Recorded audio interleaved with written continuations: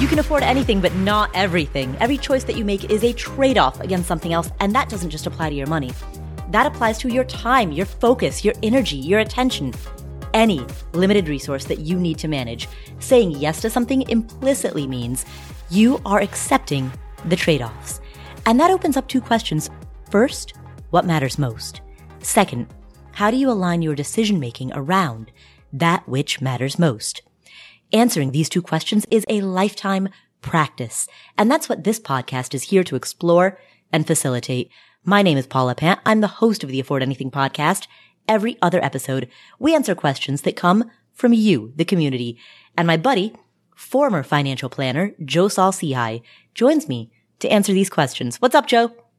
Paula, I know these are going to be some good questions, and I just wanted to make sure that we brought it today. So I've stretched out. Mm-hmm. I've got my athletic gear on. I'm ready to do my part. Well, the physiological affects the mental, so focus. Yeah, absolutely. Yeah. Mind, body. We got it. Let's go. Mind and body. Focus. 4. We have 4 amazing afforders. Do we call them afforders? We don't really have a name for the people in this community. They're not afforders or anything. Like your podcast, Stacking Benjamins, they're the stackers. Yes. That works. Which you're the one at a breakfast told me you should call them stackers. Yes. In a breakfast one of us remembers really well. Yes. I do not recall that breakfast. I may or may not have been up all night. Might have. In my defense, we were in New Orleans and it was 8 a.m. Do you think I went to bed? Heck no. But it was that morning. It was that morning at breakfast, having stayed up all night, that I came up with the name Stackers for the community who listens to the Stacking Benjamins podcast. So and I keep trying, by the way, Paula, to do my part back to say thank you. But I think, okay, we'll call them AA members. And I'm like, nope. Yeah, nope. Not going to do that. Right? Yeah, it doesn't. I don't know. Afforders? Somebody's got to have one. Yeah, for a while back in like 2014, 2015, I called my community Rebels. Yes. But I don't know. That's a little generic. Ironically, it's a little generic. The Money Guys, Brian and Bo, called their community mutants. I like that one. Speaking of rebels, they're mutants because they're not like everybody else. That's kind of like the Afford Anything community. They're not like everybody else. Yeah. We need, if anyone has any ideas, hit me up on Instagram. Let me know. Yes. Bring it. All right. Speaking of bringing it, here are the 4 questions. Wow. Yeah, right? What a segue. Ninja. Yeah, exactly. Didn't see that coming. Here are the 4 questions we are going to answer today. Bella is so close to reaching fire and worried about her withdrawal rate if the stock market drops. She plans on leaving her job in the summer of 2023, a year from now, but she's worried about what might happen if the market tanks 50% between now and then. If that happens, can she withdraw what she had planned? Can she live on what she's budgeted? We're going to answer her question first. Misha is making more money at her new job, but can't contribute to her 401k for the first 6 months. What should she do with her extra money in this interim period? Sam has been investing for several decades and thinks that he should stay invested in his portfolio despite the recent drop in value. But he's also wondering if maybe he should sell. Kira is a young investor with multiple goals. She's wondering how to best save for a down payment without seeing that money eroded by inflation. And she's also wondering whether her investment choices should take on more risk since time is on her side. We're going to tackle all 4 of these questions right now, starting with Bella. Dear Paula and Joe, hi, my name is Bella and I'm 50 and single. I've been listening to your podcast for years and I'm just so grateful for everything that you do educating us about personal finance because it's in no small part thanks to you and others like you in the FIRE community that I think I can safely say I'm in great shape financially. So thank you from the bottom of my heart. So here's my situation. I have about 2.4 million net worth right now, with 1 million in brokerage, 1 million in tax deferred 403b and IRA accounts, and $400,000 in cash or cash equivalent, which is a lot, I know, and I'll explain why I have that much. So I'd like to fire next summer, 2023, and I anticipate spending about $90,000 per year, which right now is slightly under 4%. My question is as follows. So I work for a nonprofit, specifically a college. I have a pretty unique job, and it just would be a nice thing for me to tell them with at least 6 months advance notice that I'm leaving, because they're going to have a hard time replacing me. I plan to tell them in January, and then I would leave, let's say in June 2023, basically. Now, what happens if during that interval the stock market drops, let's say 50%? So now, as I'm about to fire, I no longer have 2.4 million, I have 1.4 million, and the 90K annual expense is definitely no longer 4%, right? Now, the reason I have 400K is because I want to do I think it's called the bucket method, where since the average stock market crash lasts, 4 years, I have about 4 to 5 years in cash, right, to basically cover me until the stock market recovers. So my question is, if something like that happens and there is a massive crash, is 90K per year still okay or not? I listened to the Bill Bengen episode really intently, and I just loved it. And he sort of mentions how people, I think at the depth of the Great Recession, who fired, let's say in March 2009, at the bottom of the market, could have actually spent 6% and not 4% and still be safe in retirement. And I think my question is related to this. But I'd like more clarification, basically. So anyway, thank you so much for any advice you can give me on this. And again, thank you, really, for everything that you do. I hope you both have a great day. Bye. Bella, thank you so much for calling in with that question. Thank you for being part of the Afford Anything community.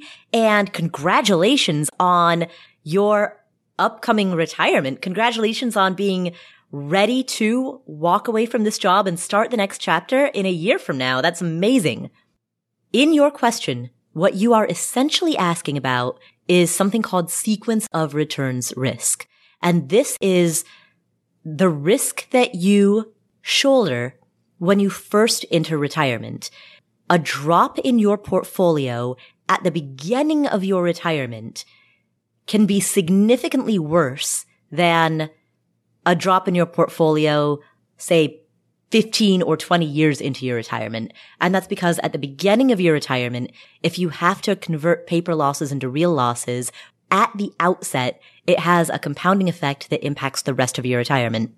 And so the risk of a portfolio decline in the year that you retire or at the beginning of your retirement, that's referred to as sequence of returns risk. And in order to manage that risk, what many retirees do is de-risk and then re-risk. As you're approaching retirement, you would want to move your portfolio allocation towards lower volatility, lower risk investments, such as bond funds. Hold it in more conservative investments just for the first year or two of retirement, and then gradually start to re-risk, start to build up more equities as you are deeper into your retirement. It sounds on its face counterintuitive, because we often think of timeline and risk as having a linear relationship. As timeline shortens, risk should also shorten. And so it sounds counterintuitive to say, hey, ratchet down the risk so drastically that you end up pumping it back up in the future when necessarily your timeline is more compressed, right? You make an assumption as to how long you're going to live. And so it makes, on its face, seemingly no sense to increase your level of risk 5 years after retirement than you would on retirement day. But the reason that many investors choose that strategy is to manage sequence of returns risk. Essentially, you are artificially depressing the level of risk in your portfolio for the years right around when you leave your job, so that way you can manage risks like these. If you want a more lengthy explanation about this, there are 2 episodes that I would recommend, and both are interviews with Dr. Wade Pfau. He is a professor of retirement income at the American College of Financial Services. He holds a PhD in economics from Princeton. He has won multiple awards from the Journal of Financial Planning and from the Academy of Financial Services. And he is the person who came on this podcast and first talked about this very counterintuitive strategy of managing sequence of returns risks. So you can listen to 2 episodes in which we interviewed him, episode 119, and episode 271. You can go to both of those at affordanything.com/episode 119 or /episode 271. I think, Paula, though, with all that money sitting in cash, she's far more deleveraged already than most people are.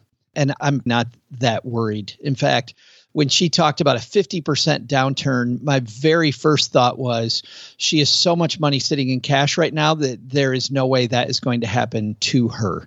She won't experience the 50% downturn because she's already deleveraged to a decent degree. The other good news, and we certainly don't have a crystal ball and we don't know where things are going, but just based on a few things that we've seen, a lot of people think that this hyperinflationary period was going to come to an end fairly soon because of the Fed notching up interest rates so aggressively. And as we record this, we just got a number that shows that inflation this last month was still a very high number for the last 12 months. But lower than it had been the month before, meaning that while we still have some pretty bad inflation numbers, this Venezuela condition where inflation just continues to go and go and go and crazy hyperinflation, that we probably won't see that, and the Fed has done its job, which also means that if down markets reflect recessionary periods, that we may be closer to the bottom of a down market than we are to the top. And I don't want to call that. I don't want to say we're closer to the bottom, but I certainly think that a lot of the worry happening in people's portfolio now reflects people finally hearing the message that the last 6 months kind of sucked, And by the way, when I was a financial planner, that's what usually would happen. When the worst was already upon us, and we had gone through this absolutely horrible period, I got more questions after the damage was already done than midway down or a quarter of the way down. It was usually the damage was over, and then I get calls going, "Hey, I heard the market's really bad." Well, it was, but now we're kind of moving up. And as you hear today, and actually in questions you and I have had just the last couple episodes, I feel like that's what we're getting now, even from the very smart Afford Anything community, which is, hey, things look bad, so I don't think I'm going to put money in equities. Well, as we record this again, I don't know what's going to happen to the market in the next few weeks. The market's actually done pretty well the last few days. It's done very well as these economic indicators show what I was just talking about, that maybe this recessionary period is starting to wane. We are recording this on Thursday, August 11th. Yeah. So who knows about the future? But everything that we've seen from people that have been through this before and people that follow these things way closer than I do are kind of proving out. That's true. And there's, the conversations that I hear people having are very much along the lines of, is this the bottom, or are we at the first trough of a W where, we're going to see a couple of bounces along the bottom, a few hops along the bottom in a W-shaped recession? Those are the kinds of forecasting conversations that we all enjoy having, but that few of us can call with any degree of certainty. Which is why, Paula, I think her idea of using a bucket approach, where she has that money that's very conservative first, is a great idea. And then she's going to deplete that first. And then she has the middle bucket, which she'll then dump into the cash bucket to replenish the money that she takes. And then leaving most of her money in the growth bucket during this, then she doesn't have to play a lot of these forecasting games. I think she's doing a lot of good things there. Right. You know, Joe, in reference to her enormous cash reserves, the fact that she has so much money, $400,000 in cash and cash equivalents, tells me that she's not going to have to convert paper losses into real losses. But simultaneously, what you and I both know is that personal finance is largely behavioral, more so than it is mathematical. And typically the type of people who would keep such a large cash allocation are the type of people who would feel a fairly significant sense of anxiety or panic when that cash bucket gets depleted even down to the halfway point. So if she were to need to live on that money, if we were to have a big downturn in 2023 and she were to live on that money, let's say for the next 2 years from 2023 to 2025, I can imagine that in 2025, she'll still have $200,000 in cash, but I think she would be sweating bullets at that point. This is the danger of retiring, really, when you are close to the number. And a lot of financial experts worry that some people get to a number that seems, man, close enough, and they cheat because they want to get out. Because they want to get out now. They're like, well, I could probably eat red beans and rice every day. You know, I think I'd be okay on that. But they do these little things. Well, maybe I won't take vacations more often. But when you do that and then bad things happen, it becomes very, very difficult to go back. What I really like that I heard on my tour around the country this year was people that were in Bella's situation, but they had kind of a middle ground. They had another place where they might be able to bring in a stream of income during the early years that they could go to when they wanted to, when they felt like it, didn't have to show up at the 9 to 5 every day, but certainly on a random Tuesday, if they wanted to make a few dollars, they could go do it. And I think that for somebody that worries, having that access to an income stream so that you don't feel like you're at the whims of the financial markets and your future is going to be based on what the S&P 500 or the total stock market decides to do, or the U.S. economy, the world economy decides to do, is a lot more reassuring to you.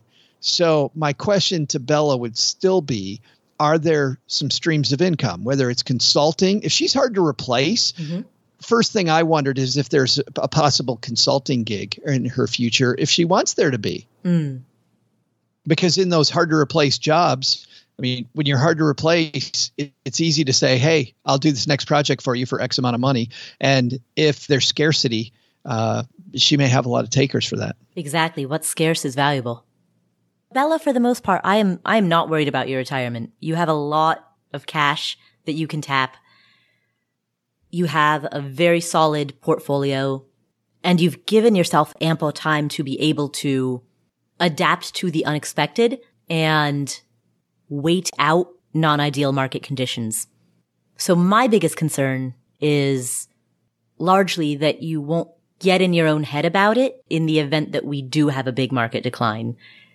Because facing that sequence of returns risk can be very, very scary. Like coming head to head with that is frightening for a lot of people. The people who retired in 2008 had a bad year. She's talking about a 50% downturn. Again, I don't think that's going to happen to her. Right. But let's make this more realistic, Paula. A 10% downturn could, a 15% downturn could. And for a lot of people, when we say 10% downturn, 15% downturn, they used to look me in the eyes when I was a financial planner. Oh, yeah, I can do that. But if we're talking about $2.5 million. Right. We're talking about $250,000. $250,000 is 10%. When you put it into numbers versus percentages, people think a lot differently. And I can tell you, people with portfolios the size of Bella's, when they lose $250,000, the pit in their stomach, even though that level of loss is standard operating procedure for the S&P 500, it's within one standard deviation, meaning it's going to happen. It does happen. It will happen. It has happened, but it is so painful. So Bella, I hope that gives you some guidance on how to proceed. And I hope it also gives you some reassurance. You are in a great spot. You're well positioned for retirement. And the worst case scenarios that you are imagining, a 50% downturn, that type of experience is extremely unlikely. And even if it is, you're safeguarded for it. So be cautious of the risk of inventing monsters under the bed, because the reality that you've built for yourself is far more secure than you may realize. So thank you, Bella, for asking that question. And congrats on your upcoming retirement. We'll come back to this episode after this word from our sponsors. We're driven by the search for better, but when it comes to hiring, the best way to search for a candidate isn't to search, it's to match. And you can do that with Indeed. Indeed is a matching and hiring platform that has over 350 million global monthly visitors. It allows you to schedule, screen, and message so that you can connect with candidates faster. And beyond just hiring faster, 93% of employers agree that Indeed delivers the highest quality matches compared to other job sites. They leverage over 140 million qualifications and preferences every day, which means Indeed's matching engine is constantly learning from your preferences. Whenever I hire somebody inside of Afford Anything, I'm doing so because we are already overloaded with work. We have way too much on our plates, and so we need to hire so that somebody can start taking some of that stuff off of our plates. But hiring itself is added workload on top of already busy workload. So it's great to have a platform like Indeed that helps you hire faster and find higher quality matches. And listeners of this show will get a $75 sponsored job credit to get your jobs more visibility at Indeed.com/Paula. Just go to Indeed.com/Paula right now and support our show by saying you heard about Indeed on this podcast. Indeed.com/Paula. Terms and conditions apply. Need to hire? You need Indeed. You know, spring is a good time for new beginnings. It's a great time for spring cleaning, for planning outdoor activities, and for going through your financial life to make sure that everything is in place that you need. Everything that you need is in place. And the thing about life insurance is that shopping for life insurance can be part of your financial planning for the year. And Policy Genius is there to help with that. Policy Genius has licensed award-winning agents and technology. What does that mean? It means you can, in just a few clicks, compare quotes from top insurers. With Policy Genius, you can find life insurance policies that start at just $292 per year for $1 million of coverage. Some options offer same-day approval and avoid unnecessary medical exams. Policy Genius works for you, not for the insurance companies. They don't have an incentive to recommend one insurer over another. And they have thousands of 5-star reviews on Google and Trustpilot. Save time and money and provide your family with a financial safety net using Policy Genius. Head to policygenius.com or click the link in the description to get your free life insurance quotes and see how much you could save. That's policygenius.com.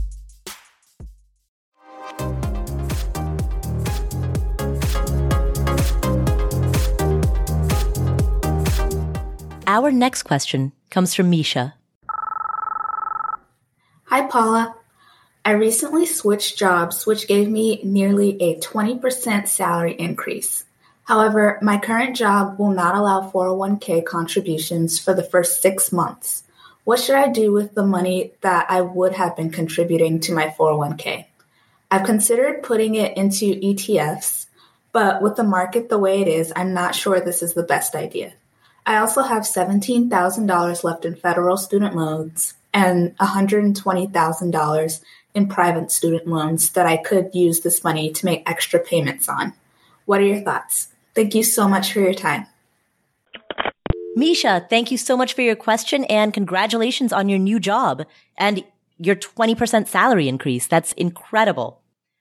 I have lots of thoughts on this. Essentially, what I hear when I hear your question are two different topics. Number one, I hear the topic or the question of, should I invest in the market at this current time, at this current point in history, given the market? What you said was that you've thought about putting this into ETFs, but given the market, you're not sure this is a good idea. I'm going to put a pin in that because there's a lot to unpack in that statement, because that statement is imbued with market timing. So we're going to unpack that. But before we do, I'm going to also note the second thing that I hear in your question, which is a comparison between making broad market investments versus paying off student loans. So there are two questions happening here. One is, should I pay off student loans or should I invest in the stock market? That's one question. And then the second question is, should I invest in the market given the current timing? So let's tackle both. To the first question, should I invest in the market or pay off student loans?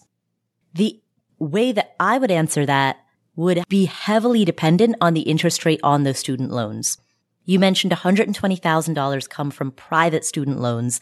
I'm going to assume that they have a somewhat higher interest rate, but I don't know how high. If we're talking about an 8% rate, I would start paying those down. Well, I would see if you can consolidate, see if you can lower that interest rate, do all of that first. But if that's as low as you can get the interest rate, then I would start paying those down, because at that point, at 7-8%, that interest rate is so high that you can't reasonably expect to invest in a broad market ETF or a broad market index fund and arbitrage the difference. Now, the reason that I'm saying that I would prioritize paying off student loans rather than investing in the market is because we are specifically talking about only a 6-month period after which you will start to make retirement contributions. And I'm saying that for the benefit of anyone who's listening who might mistakenly interpret what I've just said to mean that you shouldn't invest in a retirement account while you've got student loans. I want to be clear, I'm not saying that at all. I fully support investing in your 401k while you have student loans. It's just that for the 6-month period, when you're making the decision about taxable brokerage versus student loans, that would be an interest rate based decision. I think there's another factor here, Paula, as well, which is I like the interest rate discussion, but one people also forget about is cash flow. If we can make her cash flow significantly better so that she can max fund the 401k or invest even heavier, this is a move that can potentially make her financial position overall much better.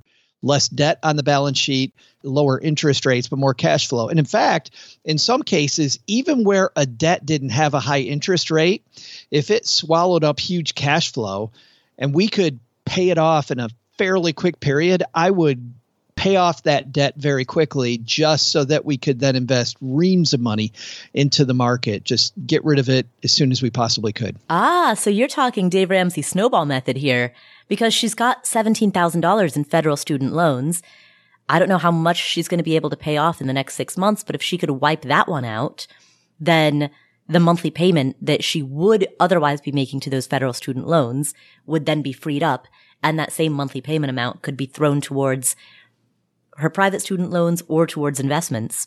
Well, and often those student loans are on different payment schedules. And when you dive into your payment's going X amount to these different ones. And if you can do a principal repayment on just one of those to knock it down so that it frees up cash flow to either make your monthly amount that you have to put every month toward the student loans lower, and then you can decide later on to apply it more to student loans in your snowball or to invest that money. In other words, that $17,000 could be $5,000 on this loan, $6,000 on this loan, $3,000 on another loan.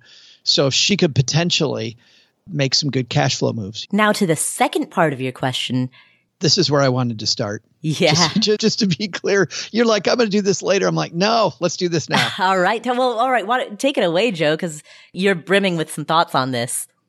Well, this is the time to invest. Yep. When your gut says, oh man, it's dangerous, that is usually the time of greatest opportunity. When you're high-fiving yourself because you're brilliant and the market's been up and you're making money hand over fist, that's usually the time of biggest risk.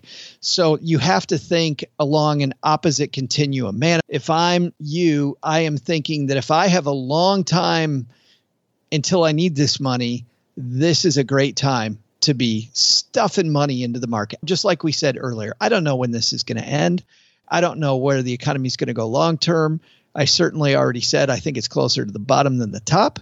I don't know that though. You don't know. But even without those things, Paula, it's gone down so much that without having to call our shot or think we're going to make big money in the next 6 months, these are the times when 10 years from now, you look back and go, man, I'm glad I did that. Right. Exactly. I remember investing aggressively in 2011, 2012, back when everyone still thought that investing was dangerous. And man, that has quite literally changed my life. I would not be where I am today, hosting this podcast, teaching a online course, running Afford Anything, living in New York, attending Columbia. Probably none of this would have happened had I not very, very aggressively invested immediately after the Great Recession. Can I tell you something I'm doing right now that I'm in the middle of? We don't know how it's going to go, but it's exactly what I'm talking about. Well, not exactly. This is even riskier because I'm using play money to invest in this. But if you go look at a chart of cryptos and you look at April, cryptos really went off a cliff in April. Totally went off a cliff. Two things happened there, Paula. Number one was I had been doing a bunch of research on cryptos, and I was at the point that I was much more comfortable than I had been before. But I also knew that my social media feeds were full of people I call crypto bros who were telling me just how awesome crypto was. And seemingly overnight, like in 2 weeks, they were gone. And it wasn't an algorithmic change. Look, all I can say, one time, like a year and a half ago on this podcast, I said the word Robinhood bros, and some dude left this long comment being very, very mad at me because I said the word Robinhood bro and he thought I said crypto bro, and then he got super angry. So I just want to state for the record to the listening public, Joe said it, not me. All right? Well, let me defend this too. I'm not talking about the average guy, and there's a lot of women and men who have invested in crypto. That is fine. Yeah. I'm talking about the person making TikTok videos telling me that they're a crypto expert and how I need to back the truck up and put every dime I have in crypto and take it out of every other type of investment. Those are the bros. Not talking about ordinary men and women investing in cryptocurrencies. Fine people. But the people that were telling me all this ridiculousness are all of a sudden gone because, Paula, as you know, they got their asses wiped out. Right. They got wiped out. Right. Yeah. We're talking about the people who were doing coke on stage in Miami at the Bitcoin conference. Right. So April, it's through the floor based on my experience, and people have different experience than me, but because of the utility of Ethereum, I have been buying Ethereum in bigger chunks since then. Nice. And you know what? For the first time this week, as we record this, I'm actually up.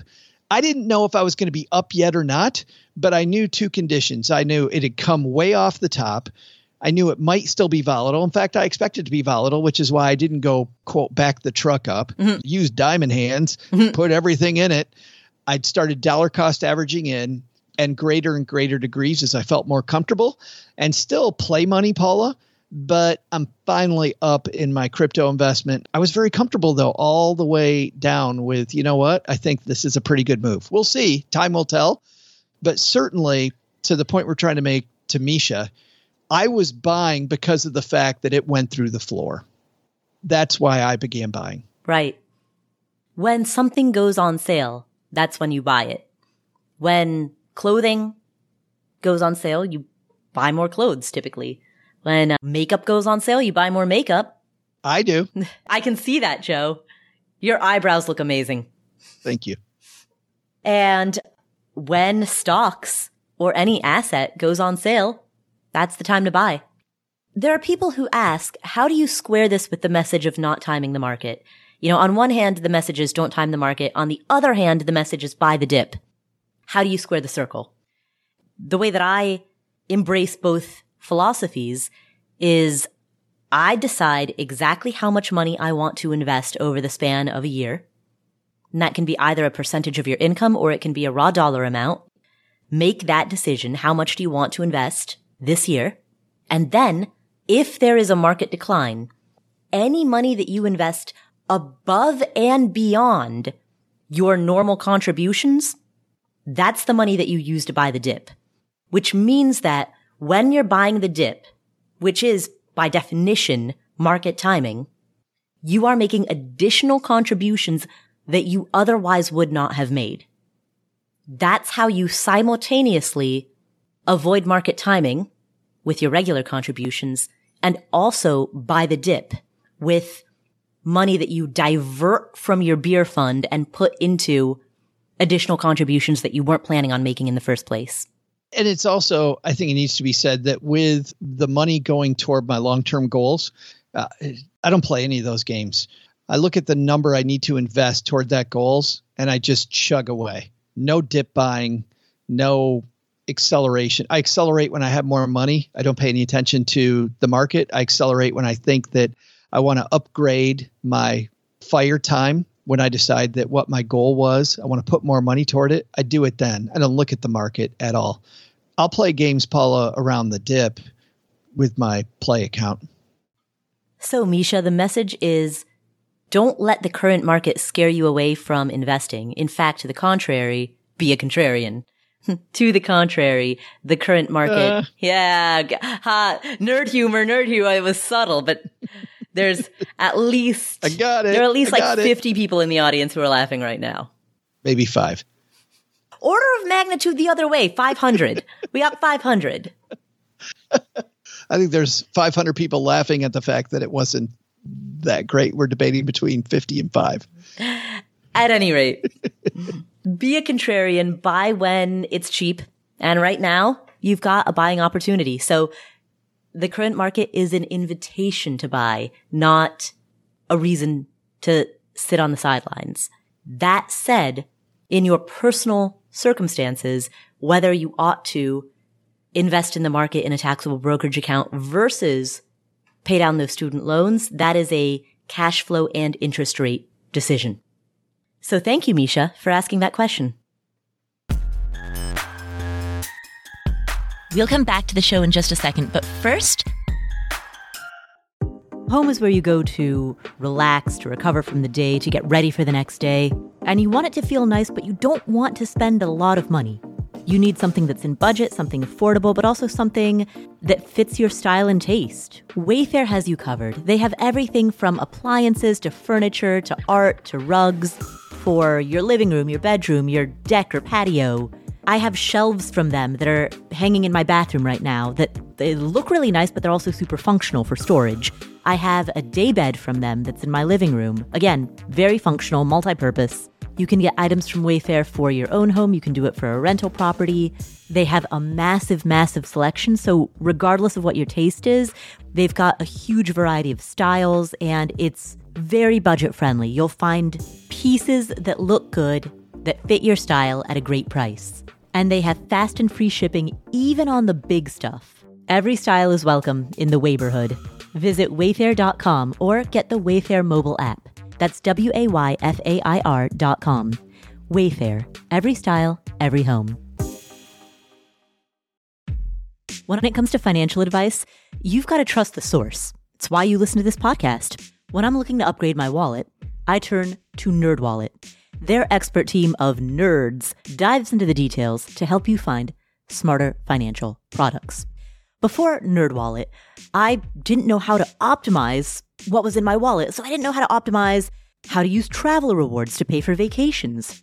But now I've got a new card with more miles, and I'm getting business class upgrades, I'm getting lounge access, I'm getting all kinds of perks that I didn't even know that I was missing out on. What could future you do with more travel rewards? A hotel upgrade? Lounge access? Wherever you go next, make it happen with a smarter travel credit card. Don't wait to make smart financial decisions. Compare and find smarter credit cards, savings accounts, and more today at nerdwallet.com. NerdWallet. Finance smarter. As with all cards, credit is subject to lender approval, and terms of each credit card issuer apply.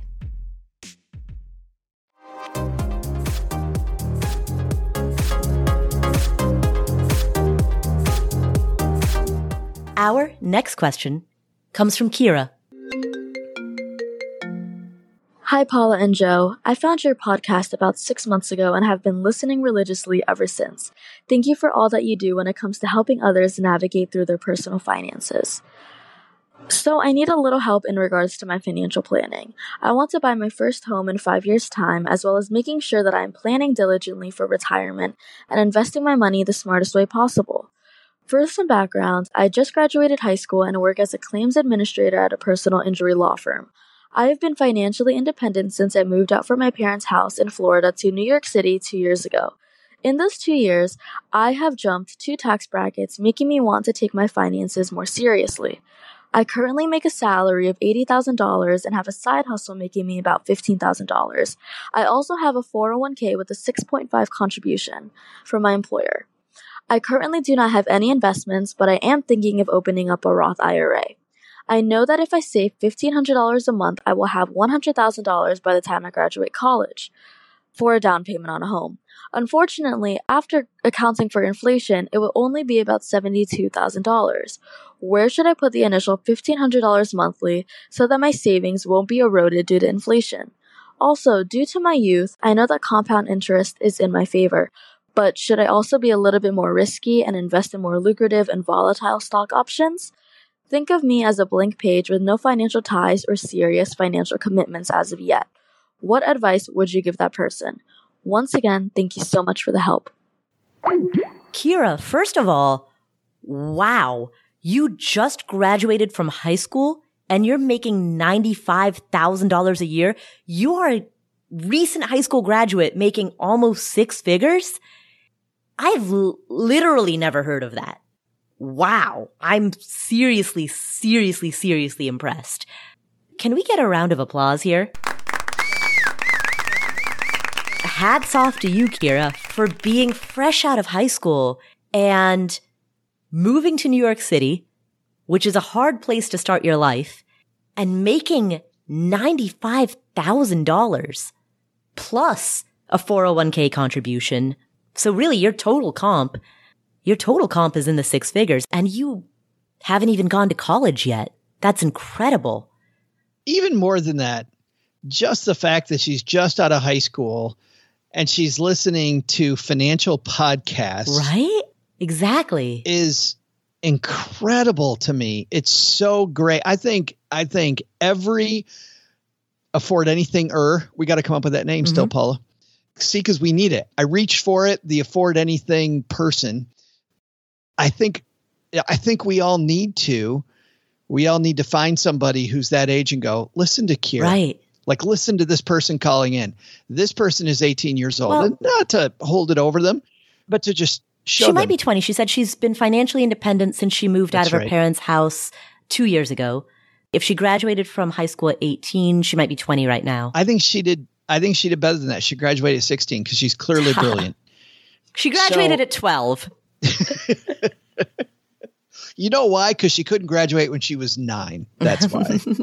Yes. But it's just so awesome to see somebody who's doing, because you and I know, all the heavy lifting she's doing now means a hell of a lot less work later on. Exactly. Kira, I'm so impressed. I'm besides myself impressed. So do we want to launch into her question? Yeah, rather than just like glowing over her, yes, I suppose we should answer her question. Us being so excited about the fact that we actually know you, Kira. Right? Yes. And we want to be associated with people like this. We might as well answer the question. I know. I'm fangirling over Kira right now. Me too.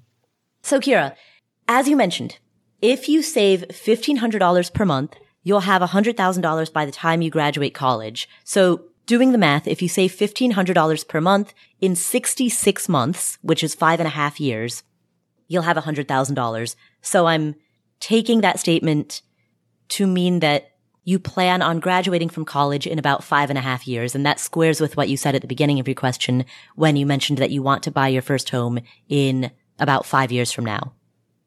I'm going to answer your question in 2 different ways. First, I will answer the direct, overt question that you asked. And then after that, I'll kick it to Joe, who is going to question the premise of your question. You're calling your shot? Yeah, I know what you're going to do. I can see it. I can read your brain. I'm not going to question the premise. I'm going to question the framework. Okay. All right. Fair enough. Okay. I know where you're going there. And yes, I will. But if we're foreshadowing, I'm also going to talk about the framework. He's going to question the premise and the framework. But first, I'm going to answer your question directly, which is, where do you park that money such that your savings won't be eroded due to inflation? Essentially, you have a goal with a 5-year timeline. You want to protect the money from inflation, but you also need it to be in a relatively low volatility asset because of the fact that you have a 5-year timeline. There are 2 approaches to this. One is, and this is a question that I'll ask back to you, how flexible are you with this timeline? If you're flexible, if 5 years from now, if the market has tanked, you're willing to defer that home purchasing goal until the market recovers. If that is the situation, then it's fine to put this money into a broad market index fund. If, and I'm going to really underscore the word if there is flexibility to that timeline, if you would be okay with buying your first home 8 or 9 years from now, rather than 5 years from now, in the event that in the year 2027, you've suffered loss of principal and we're waiting for a market recovery. If you're okay with that and you have that flexibility, put it in an index fund. If you're not okay with that, if you are really committed to buying this home in 5 years or maybe 6 years at the most, but you don't really want to go outside of that relatively narrow band, in that case, you do want to keep this money in some type of asset where you're not going to be exposing it to major risk of loss of principal, in which case TIPS, Treasury Inflation Protected Securities, are a decent bet. Those are protected by the full faith of the U.S. Treasury. They are, as the name implies, inflation protected. It achieves the goal of not eroding the savings to inflation. You're not going to experience growth, but you will be able to hold to your 5-year timeline. I think if you're going to go TIPS, I don't see a reason why not with that type of timeline, 5 or 6 years to go right to Ginnie Mae's. Because I think Ginnie Mae's over a 5-year, 6-year time frame, and 90% of markets will outperform TIPS. The problem is that we are currently at the end of one of those time frames where TIPS would have been a better idea. So 5 years ago, you put money in TIPS versus Ginnie Mae's, TIPS would have won. Once again, going back, Paula, to your point about risk versus reward, but still that 5 or 6 year time frame, the fact that bonds have also been beaten up to a degree that they are rarely beaten up, the risk of them being beaten up a lot more in a 5-year time frame. And I know we said this about stocks earlier, and I don't want to call my shot, but there's plenty less risk. That is not a good sentence, but I think you know what I mean. Mm-hmm. There is a lot less risk in the bond market overall than there is in the stock market. And even if the stock market doesn't come back because of the Fed action right now, the faster the Fed acts, the better the bond market's going to do over a shorter amount of time, just because of the way interest rates work. I think Ginnie Mae's are probably as far as you can go. But that makes a good point, Paula, which is that she's worried about inflation. And when you look at inflation right now over the last year, there is no investment that gets you there. And this is where I said I wanted to question the framework, which is, how do I put my money in a place where it's available in 5 years and I make sure that I beat inflation? If the next 5 years is like the inflation we have right now, the quick answer is you can't. You can't. There is no investment that's a safe 5-year investment that beats this huge inflation that we've had. Now, if inflation returns to normal, then I think the TIPS recommendation and the Ginnie Mae's recommendation, which is a little more volatile, but still along the same curve. We're still talking about government-backed securities with both of those recommendations. One is explicit, that's TIPS. One is implicit, that's Ginnie Mae's, which is why Ginnie Mae's get a higher rate of return over time because of the fact that it's not explicit. That's about as far as you can go, but they will get crushed. If this inflation continues, you're going to get crushed by inflation, and there's nothing you can do about it. So on that happy note, I know, right? Hey, What a fiesta. Yes. But over long periods of time, I think Kira's right on. That is, Paula, the number one thing you want to think with longer term money is how do I beat inflation, which is why I get frustrated when I see the inverse of this, which is people that don't need the money for 20 years and is sitting in cash. Why? Because cash is safe. Cash is the most risky place to be with long-term money, because in cash, you will very safely lose purchasing power. Guaranteed. Those guarantees, they should list that your principal's guaranteed. And if you leave it here for 10 years, it's guaranteed to lose purchasing power. They should put that right on the bank account. You are guaranteed to lose your ability to buy bread. So that's what I meant when I said I was going to question the framework. All right. You have questioned the framework. And we've concluded that if inflation continues as it has, you're screwed. And buying a house, not a bad goal. And for people that don't know my story, I became for several months back in 2020 a nomad. And I thought that this, Paula, was going to be my life forever at the time. I was very excited about it. I learned that I wanted a house. And I didn't want to rent a house. I wanted to own a house. But a house is not the great investment that a lot of people were brought up to believe. And especially if you've only been in this community, Kira, for 6 months, you may not have heard this. Buying a house is not a goal that increases your net worth. You may have heard that buying a car is not a great investment because that is a depreciating asset, right? But with a house, we often hear that renting is throwing money away. And it absolutely is not. In fact, I wrote a very, very long blog post that explains why renting is not throwing money away. We will link to it in the show notes. You can subscribe to the show notes for free at affordanything.com/show notes. Fantastic. Because people need to read that. Renting is probably a better idea. And in fact, Paula, you own rental properties. So think about this. Paula owns a bunch of properties, does a phenomenal real estate course every year, yet you live in a place that you rent. Correct. I rent my personal residence and I own 7 rental properties. My 7 rental properties, I own free and clear. I collect rent from all the tenants. So I am simultaneously a landlord and a renter. Paula, for me, you've been to my house. I love my house. I think my house is beautiful. I love working here. It's a great place, but I realize it's not a great investment. This is not a great investment. Right. Joe is 54 and a little bougie and likes to live in a certain place, but it's not a great investment. And it's not just you and it's not just me. There are more and more increasingly, there are different financial professionals saying this. In fact, one guy that I'm not a fan of, I want to be clear, a guy named Grant Cardone, said this recently on comedian Tom Segura's podcast that, well, if you don't mind, Paul, I'll just play this clip. The first voice you're going to hear is Tom Segura asking the question and Grant Cardone talking about renting versus buying your primary residence. Blow people's minds like that you are a wealthy guy and you rent where you live. I rent where I live. Wow. I would never have equity in something that doesn't produce cash. Your house doesn't pay you. Right. That makes it a bad investment. My jet makes me more money than a house will. Right. Because it can get me places. Nobody goes to your house to do a deal. You guys have more equity in your house than you do in your brand, your business, your expansion. Right. And who's really making the money on that? The bank. They made 6% when you bought it. The seller paid for that. That was passed on to you. 6% when you sell it. That's 12%. 2.3% every year to the state. So if you own the house 20 years, that's 44%. The bank made 5 or 6% every year. So 20 years times 5%, that's 100%. So you'd have to make like 160% to break even for 20 years. So you're getting. Now that's a little bit of fuzzy math, which is Grant Cardone's specialty. I don't agree with the math, but I agree with the point. Yeah. The point is still there that renting your house, not that great an idea. And I will add the caveat that largely it depends on where you live. There's what's known as the price to rent ratio.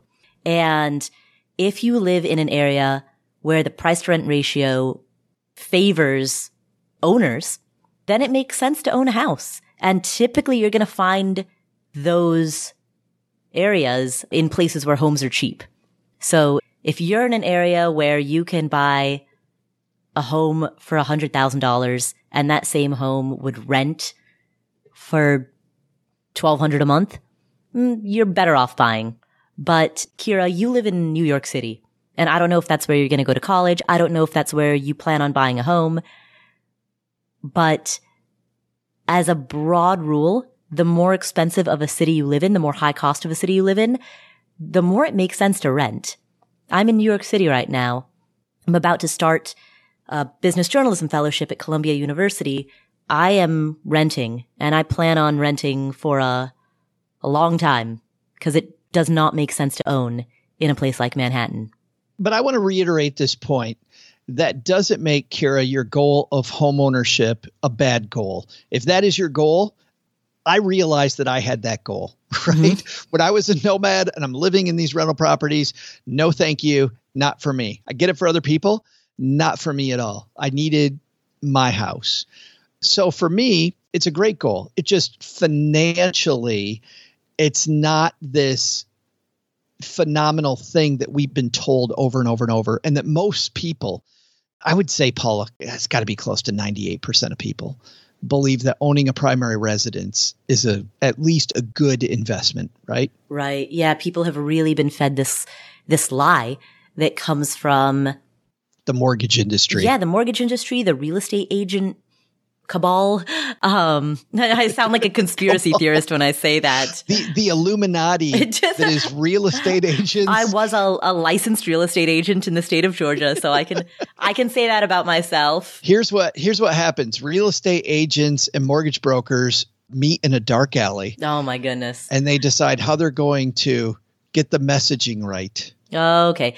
We're going to back off of that, Joe, because now we're really starting to sound like we drank some Kool-Aid right before we started recording.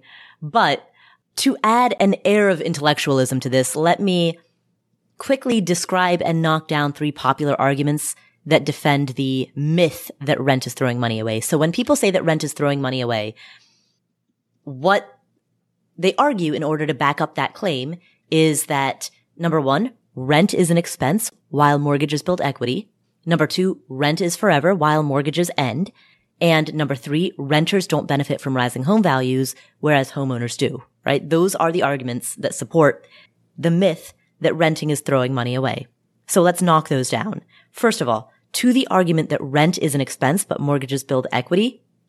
First, when you pay a mortgage, your mortgage consists of 4 parts: principal, interest, taxes, and insurance, PITI. The P is the equity. The ITI is an expense. The interest, taxes, and insurance is an expense. So that is also money that you are quote unquote throwing away. Now, I'm putting throwing away in air quotes because we never use the phrase throwing away money when we refer to any other consumable good. We never say you're throwing away money on socks or hairspray or chicken pot pie. For some reason, we reserve that language for housing and only housing and not for any other consumer purchase. But that being said, that to directly address the notion that rent is an expense but mortgages build equity, we have to ask ourselves, what is the opportunity cost? What is the next best alternative? Historically, homes keep pace with inflation. According to the Case-Shiller Price Index, a house in 1897 costs the same as a house in 1997 adjusted for inflation. That's data that comes from Nobel Prize-winning Yale economist Robert Shiller. We know that historically the total U.S. stock market as an appreciation tool has dramatically outperformed home price appreciation. And so, sure, homes build equity, but it comes at the opportunity cost of putting that same money into the market. Now, to that second argument that people make, they say rent is forever, but mortgages end. Their reasoning presupposes that your mortgage is your only payment. That is plain wrong. Even once you own your home free and clear, and I say this as somebody who owns 7 homes free and clear, you still have to pay a substantial amount of money on things like maintenance, repairs, renovations, property taxes, homeowners insurance, utility bills, municipal usage fees such as water, sewer, trash, HOA dues if applicable, transaction fees, commissions, closing costs, and opportunity costs of not putting that money elsewhere. You will spend your life paying for housing in one form or another. And so the question is not, how do I escape this perpetual payment?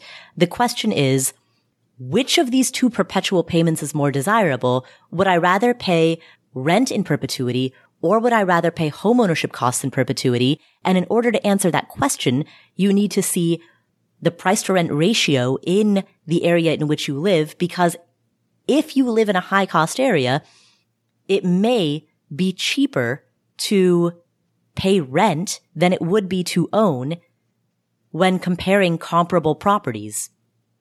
That knocks down the second of the two arguments. And then to the third argument that people make to support the myth that rent is throwing money away, they say renters don't benefit from rising home values, but owners do. Equity comes from three forms. One is principal reduction. The second is forced appreciation, which is when you make upgrades to a home that result in appreciation that is greater than the cost of the upgrades. And the third are market-based equity gains, market appreciation. So given that rising home values come from those three sources, principal reduction, forced appreciation, and market appreciation, let's unpack them. Principal reduction comes at the opportunity cost of not investing your money in a broad market index fund. Forced appreciation, which are those renovations, that's a second job that requires sweat equity and skill. And then market appreciation is outside of your control and historically keeps pace with inflation. That is my knockdown of the myth that renting is throwing money away. And again, I want to emphasize we are discussing your personal residence, which is very, very different than discussing an income property. I just wish you'd thought about this a little. So, Kira, that was probably way more of an answer than you were looking for, but Joe and I are both really excited about everything that you're doing and want to give you as much to think about as we can. Congrats on the life that you have just launched. It's incredible. I know that there are big things in store for you. So thanks, Kira, for asking that question. Our final question today comes from Sam. Hello, Paula. I'm really a big fan.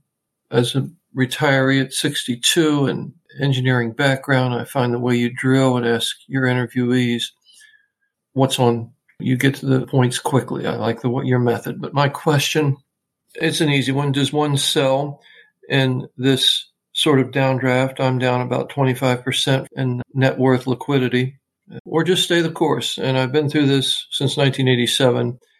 I'll listen for your answer, but my answer is that stay the course, mostly in growth, which has taken the largest shellacking, but these things rotate back around. But I don't need the money, most importantly. It's not monies that have to be spent. Thank you very much, and keep up the good work. Sam, I'm so happy you're enjoying the podcast. Thank you for calling in, and I agree with your answer. Stay the course. As you said, you've been through these market pullbacks, these recessions. You've been through them since 1987. So you know that this is all cyclical and that the worst thing you can do is convert paper losses to real losses. You don't need the money, so let it sit because we're playing the long game. During a downturn, when you think that you need to change your asset allocation or the level of your risk, especially now, I think it's definitely dangerous to lower the expected risk, which also then, Paula, makes the expected return less, because then you do exactly what you're talking about. So even if you're going to just downshift, you're not going to get completely out of the market.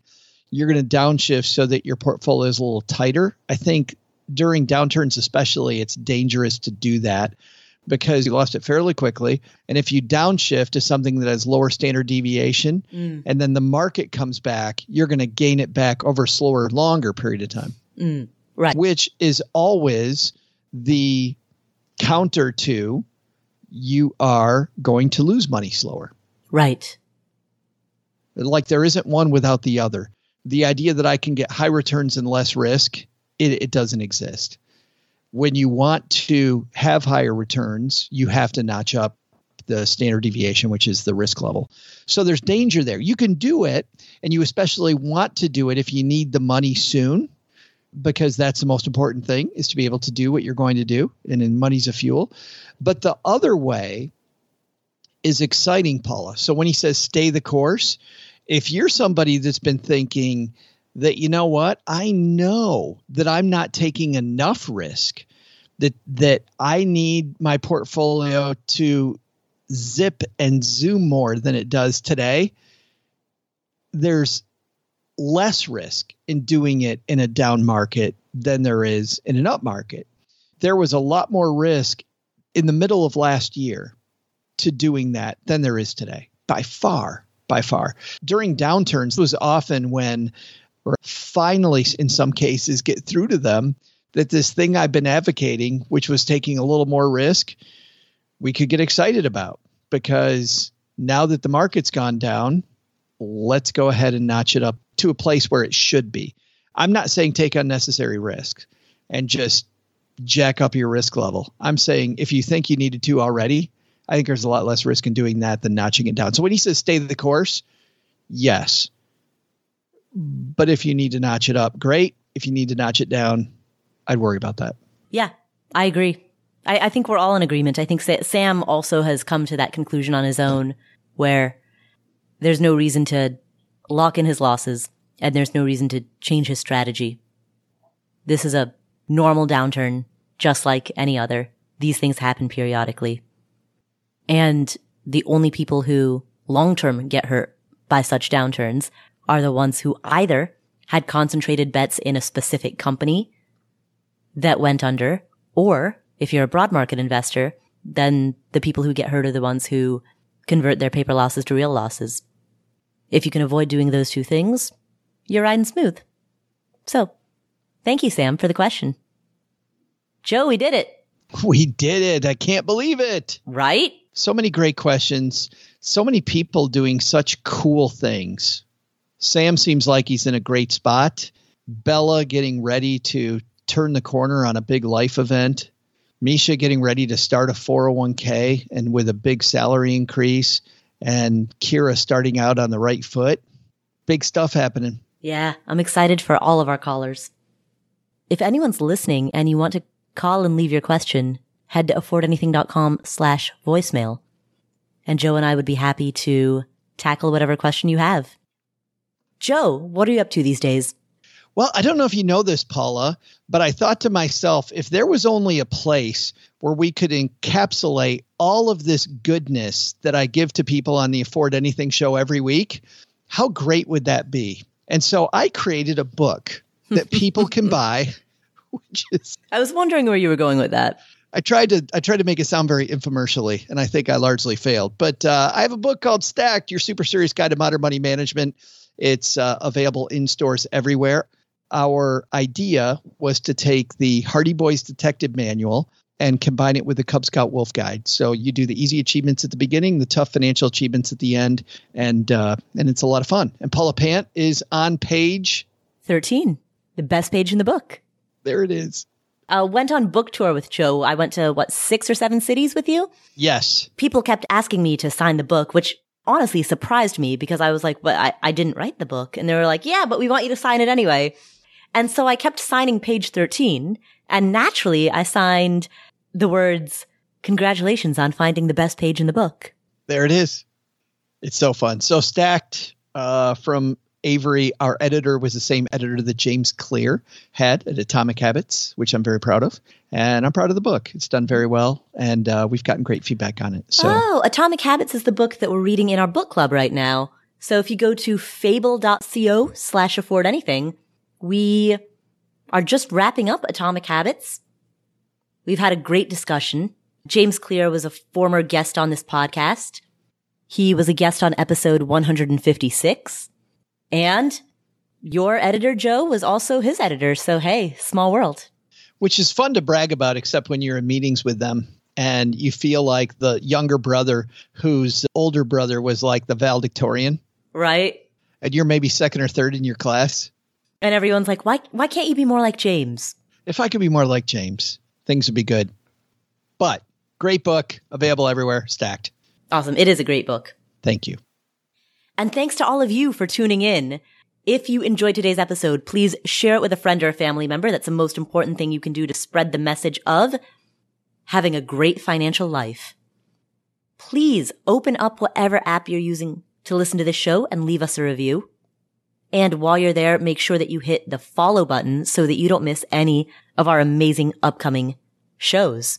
If you want to chat with other members of the Afford Anything community, head to affordanything.com/community, where our community members break out into different groups based on shared characteristics or interests. So if you want to talk to people in the Northeast or the Southeast or the Southwest or the Midwest, you can find your people there. If you want to talk to people in their 20s or 30s or 40s or 50s, you can find them there. If you want to talk to people about debt payoff or budgeting or index funds or early retirement, you can find these breakout villages there.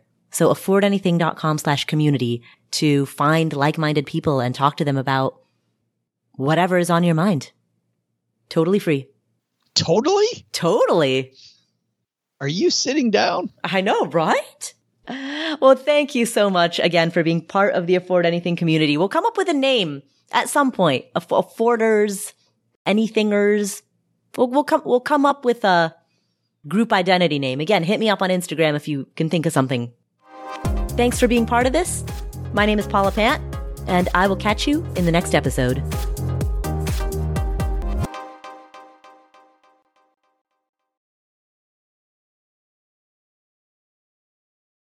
Here is an important disclaimer.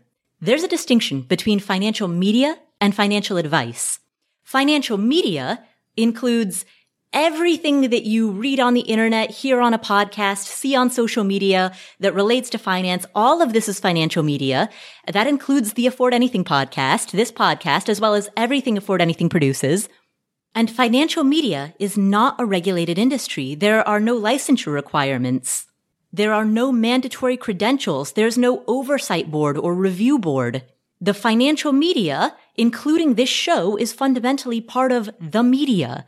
And the media is never a substitute for professional advice. That means anytime you make a financial decision or a tax decision or a business decision, anytime you make any type of decision, you should be consulting with licensed credential experts, including but not limited to attorneys, tax professionals, certified financial planners, or certified financial advisors. Always, always, always consult with them before you make any decision. Never use anything in the financial media, and that includes this show, and that includes everything that I say and do. Never use the financial media as a substitute for actual professional advice. All right, there's your disclaimer. Have a great day.